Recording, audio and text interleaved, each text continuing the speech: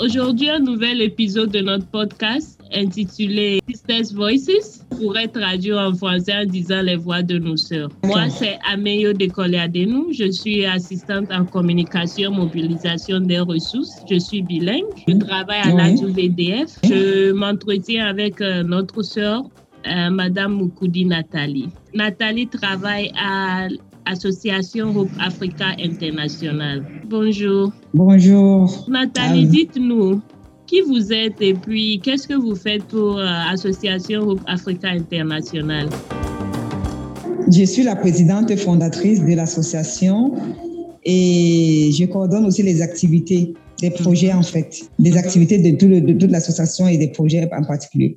Alors, est-ce que vous pouvez nous parler un peu de votre organisation? Mais l'organisation a été créée en 2006, au départ par moi, bien sûr, et après j'ai été rejoint par d'autres personnes qui ont sollicité, qui ont apprécié le travail que j'avais fait déjà au départ. Elle a été créée suite à mon combat que j'avais mené contre le père de mon fils, à l'époque, qui était commissaire de police, qui m'avait arraché le bébé à 7 mois. Voilà. Alors, il m'a enlevé mon bébé à 7 mois et j'ai porté plainte.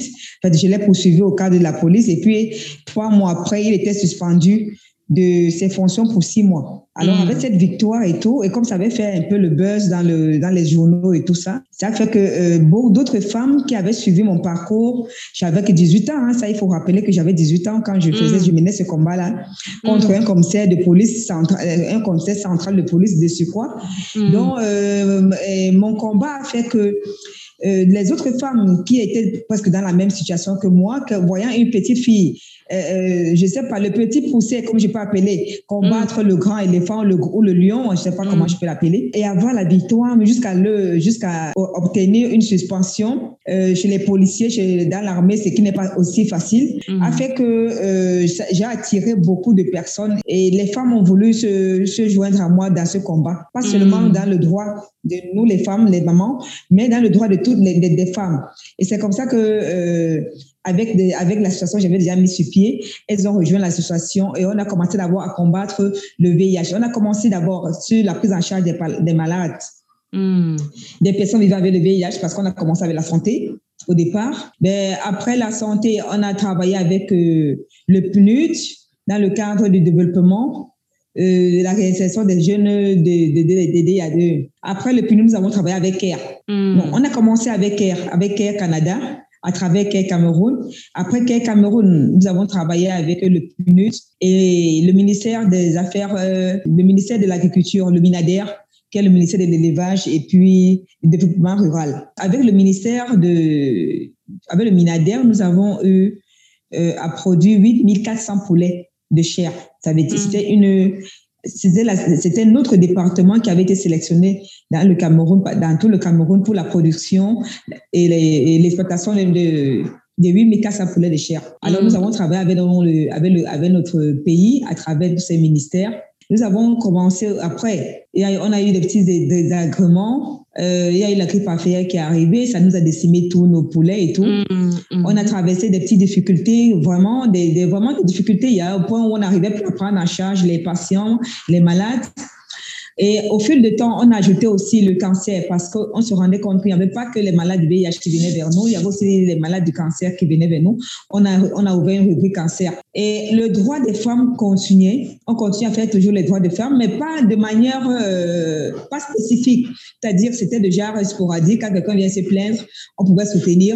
Avec les partenaires avec lesquels nous travaillons, la Commission nationale des droits de l'homme du Cameroun, la cellule régionale du littoral dont nous faisons partie, les associations comme Women in Politics à Yaoundé qui encouragent les femmes à adhérer dans la politique pour pouvoir faire entendre leur voix. Nous avons essayé de travailler avec toutes les organisations de défense des droits des femmes.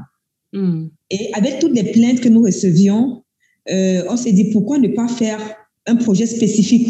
Mais on n'avait pas de partenaire, on n'avait pas de financement par rapport à ça. La chance a voulu, pendant que j'étais en train de fouiller, j'étais en train de consulter Google, qu'on tombe sur AWDF.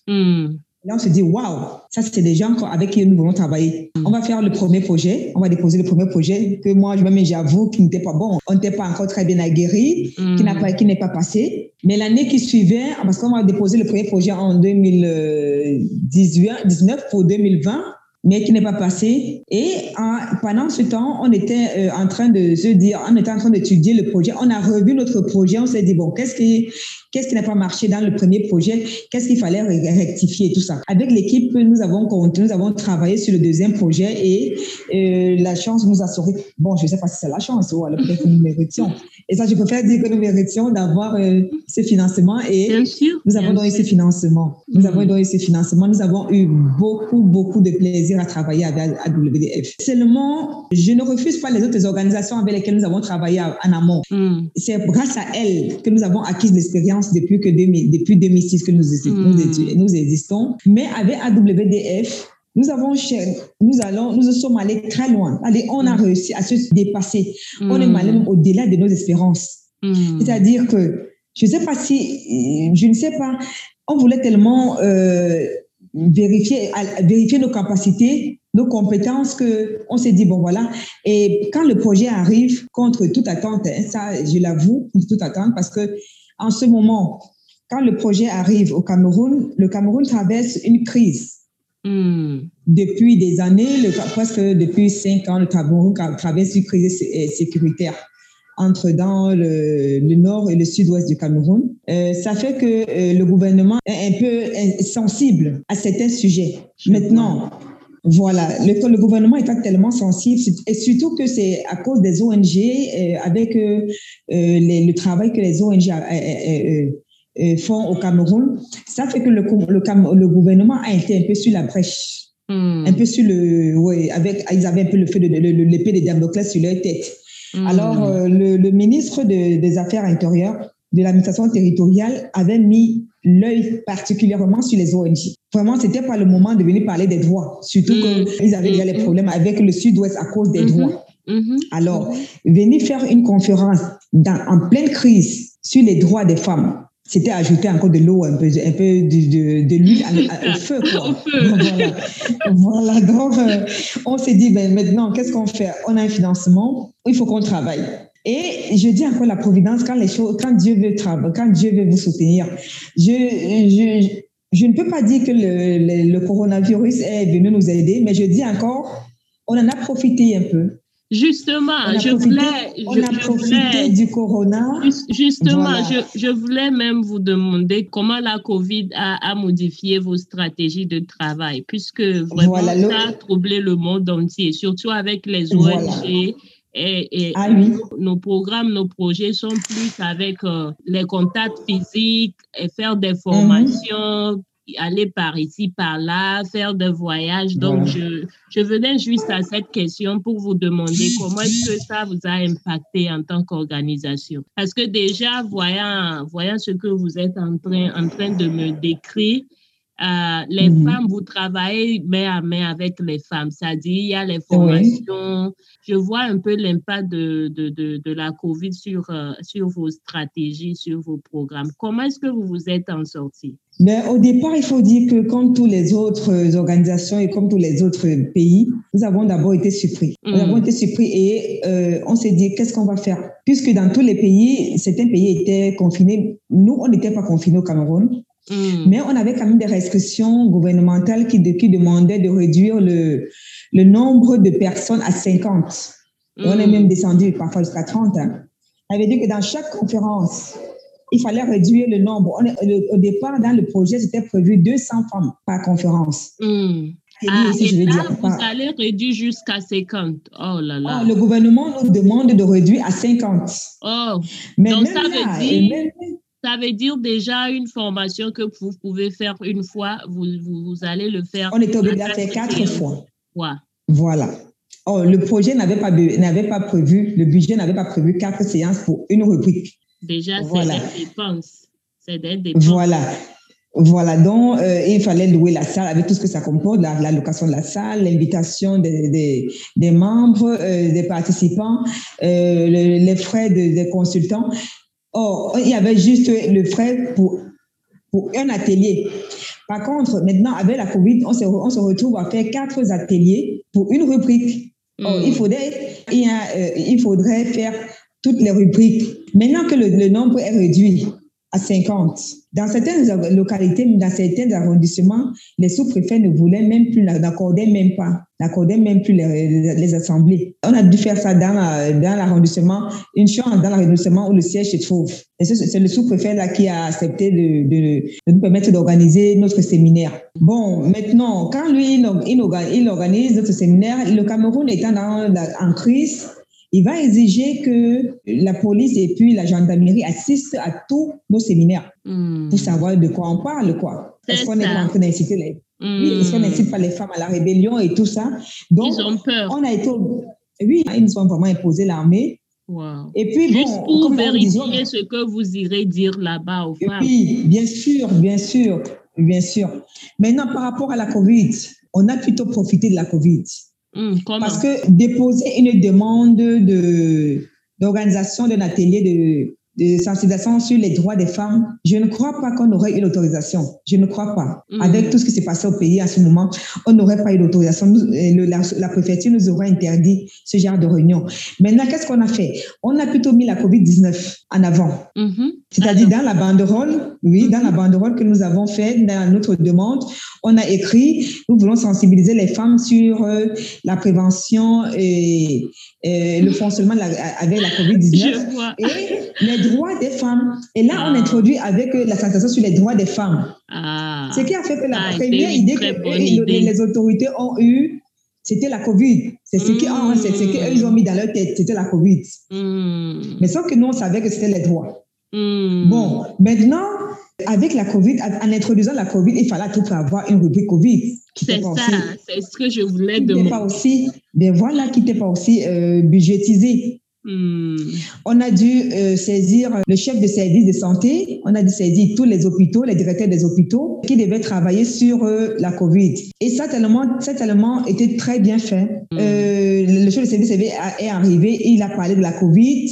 Il y a une dame de l'hôpital, la directrice adjointe de l'hôpital régional des DEA, qui est venue nous faire la démonstration sur la fabrication des masques. Et puis, comment laver le lavage, un bon lavage de mains. Voilà. Alors, quand ils ont commencé, après leur rubrique, c'était les droits. Maintenant, après, on a eu des déplacés internes de ces crises économiques, les crises sanitaires, sécuritaires que nous avons eues. Nous avons pris en charge encore ces déplacés, toujours aux frais de l'association. Donc, ça fait que dans le budget du projet, l'association a mis beaucoup même, parce qu'on a dû récréer le projet, si on peut le dire. On l'a récréé en introduisant les réalités que nous traversions ici dans notre pays.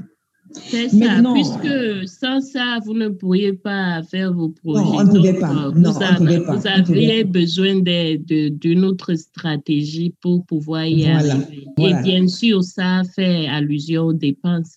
Ouais. Les logis pendant 4 semaines. Je pense que c'était aussi la seule solution en cette temps. C'était la seule solution. Oui, c'était la seule solution, vraiment. Sinon, on se ferait arrêter. On se serait fait arrêter. Bien sûr. Ah oui. Facilement. Donc, ça fait que notre participation à la lutte contre la COVID nous a encore ouvert beaucoup de portes. Les partenaires, les autorités on n'a pas voulu leur faire comprendre comment se passaient les finances. Eux, dans leur tête, c'était que c'est le projet, c'est les partenaires qui ont financé toutes les activités. Ça veut dire que même celles qui concernaient la santé. Et ça a plutôt donné encore plus de la valeur à AWDF. Ah, ça, une bonne nouvelle. Quand je vous le dis, oui. Puisqu'on est parlé dans les détails, pour leur dire, bon, voilà, nous, on a pris telle charge et le partenaire, il a pris ça. Oui, voilà. Lui, ce qu'il a vu, c'est la banderole et il a vu le partenariat. Voilà. Il a vu financé par AWDF. Donc, vraiment, il ne veut pas savoir nos cuisines internes, comment ça s'est passé. Donc, ça fait que ça a plutôt augmenté, AWDF a eu plutôt une très bonne vue auprès des autorités camerounaises. Notre présence et notre visibilité. Oh là là. Vraiment, la visibilité c'est et tout. Bonne nouvelle. Ça a plutôt galvanisé l'organisation qui nous finançait, en fait. Bon, ça a fait que quand il a fallu qu'on ait une lettre de recommandation, le sous-préfet n'a pas hésité. Hein. Quand je lui ai dit que ce sont nos partenaires avec qui nous travaillons, il n'a pas hésité de nous faire notre lettre. Bien au contraire, il était même très fier de faire cette lettre de recommandation pour que le projet avance. Voilà. Donc, ça nous a ouvert, AW nous a ouvert beaucoup de portes. Beaucoup de portes, ouais. Beaucoup. Ça, on est passé. Le projet au départ était prévu pour la région du littoral. Et avec la crise de la Covid, AWDF avait demandé, au lieu d'utiliser tout le département, il préférait qu'on réduise ça à EDEA, dans le département de l'EDEA. Or, avec le travail que nous avons fait sur le terrain, les arrestations des chefs, parce que c'est ça qui a marqué notre coup. Hein. Le coup fatal que nous avons organisé, c'est quand nous avons fait arrêter les chefs et puis tous les hauts dignitaires. On a démantelé un grand réseau de détournement des biens immobiliers. Wow. Depuis 1960, que notre pays est indépendant, bien que les femmes aient un droit à la terre et à la succession, mais cette pratique n'était pas pratiquée dans les villages. Beaucoup de départements, au Cameroun, je ne sais pas si ailleurs, mais en Afrique, les femmes n'ont presque pas de droit à la terre et à la succession du père, des parents, parce qu'on estime qu'elles vont en mariage. Alors, c'est les garçons qui bénéficient, qui sont un peu comme des héritiers, en fait. Mais les femmes qui se plaignaient, quand elles se sont plaintes, on s'est dit, bon, voilà, on s'est rapproché de ces chefs, les mises en cause, et ces chefs nous ont fait comprendre qu'eux, ils ne discutaient pas la terre avec les femmes. Dans les coutumes, la femme n'a pas le droit à la terre, ne discute pas la terre avec un homme. Bon, maintenant, ayant déjà cette réponse, nous avons organisé le premier atelier qui était la conférence débat. Et comme les autorités avaient exigé leur présence, leur présence nous a plutôt encore avantagés. Parce que pendant cette conférence débat, nous avons invité les femmes qui se plaignaient, nous avons invité les chefs, les mises en cause, les chefs qui étaient mis en cause par rapport à ce problème. Et lors des conférences, comme c'était une conférence de questions-réponses, on a encouragé, on a aussi invité aussi la commission des droits de l'homme et puis les avocates. On a encouragé ces femmes à exposer leurs problèmes devant les autorités. De manière subtile, hein, bien sûr. C'est-à-dire sans toutefois accuser, mais elles accusaient sans accuser. Voilà. Donc, elles ont levé les mains et elles ont exposé leurs problèmes devant le préfet, le sous-préfet. Et les gendarmes qui étaient là, la brigade qui était là. Et le sous-préfet a demandé d'indexer les chefs qui étaient concernés. Et ces chefs étaient dans la salle. Alors, les femmes ont dit, moi, dans ma localité, le chef de Malimba urbain m'a dit ceci, et puis ça a été comme ça. Et là, sur place, le sous-préfet a convoqué ces femmes, leur a demandé de passer dans son bureau. Et quand elles sont passées dans leur bureau, il a demandé au commandant de brigade et au procureur d'enquêter sur cette affaire. Et c'était comme ça que c'était parti. Donc, d'une petite plainte, et c'était parti. Le procureur et le commandant ont enquêté et on a démantelé un réseau des chefs jusqu'au haut gradé de l'État. C'est-à-dire les chefs refusaient aux femmes des terrains. Mais avec de connivence avec les hommes des familles, ça veut dire que les membres des familles hommes, ils vendaient les terrains. Ils vendaient les terrains en cachette. Parfois, ils vendaient aux industriels, aux sociétés. Et avec la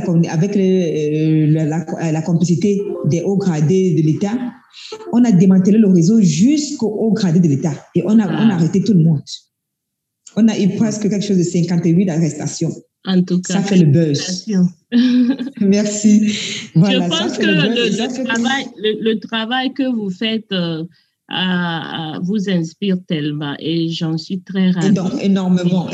Au point où je ne peux pas m'arrêter quand je commence à parler. Voyant votre départ en tant que jeune fille et ce que vous avez pu faire et maintenant aller jusqu'au point où vous avez maintenant une organisation qui s'occupe des femmes, qui prend en charge les femmes, les besoins des femmes, à l'émancipation, à être responsable. Déjà, c'est un grand travail. Et je vous en remercie vraiment. Et je suis aussi ravie de savoir que ADUVDF était là et vous a aidé, vous a poussé jusqu'à un niveau que vous-même, vous n'avez pas imaginé. Alors, grand merci. De quelle manière les personnes qui vous écoutent peuvent aider votre organisation? On a tellement de besoins parce que la structure est en train de grandir. On est parti d'une région pour 8 régions. On est en train de couvrir tout le Cameroun. Ça fait que nous aurons besoin de beaucoup de soutien dans le cadre financier. Et vous êtes localisé où au Cameroun? Nous sommes localisés à Edéa, dans la région du littoral. C'est une ville semi-rurale et semi-urbaine en fait. Ok, d'accord. Donc, on pourrait aussi dire que toute personne qui nous écoute, pour l'instant, comme vous venez juste d'avoir un site web, donc toute personne qui nous écoute pour l'instant pourrait aussi parler à l'ADUVDF et mentionner votre nom pour dire que, OK, voilà, nous voulons soutenir Association Hope Africa Internationale. Et de là, nous aussi, nous pourrions vous contacter et voir ce qu'on pourrait faire. En passant, je vais vous annoncer une très bonne nouvelle. OK. Toujours grâce à AWDF qui m'a amené à me surpasser. J'ai réussi à ouvrir une filiale de notre Hope Africa Internationale en France. Oh là là, félicitations! Oh, bravo. Je suis très ravie. Merci beaucoup. Merci. Et surtout du courage. Donc, nous avons nos enregistrements, oui. Merci beaucoup. Bon, c'est pour dire qu'on va toujours plus haut, hein? Oui, bien et sûr. On affronte toujours les défis. Vous n'avez pas le choix, en tout cas. Vous n'avez pas le choix. Je suis désolée, vous n'avez pas le choix. Bon, voilà. Donc, c'est ça. On a eu notre enregistrement le 6 mai. Que nous avons été enregistrés officiellement en France. Félicitations. Merci beaucoup. Merci. Ça a été vraiment un grand plaisir de parler avec vous. Cette conversation m'a tellement donné plus d'idées sur ce que vous faites, ce que vous endurez, vos défis, vos histoires de succès. Ça a été un grand plaisir. Je connais mieux sur vous, je connais mieux sur votre organisation, je comprends plus vos programmes. Et vraiment, grand merci d'être venu. Et on sera très ravis de vous avoir une autre fois pour un nouvel épisode. C'est moi qui vous remercie. Et merci encore.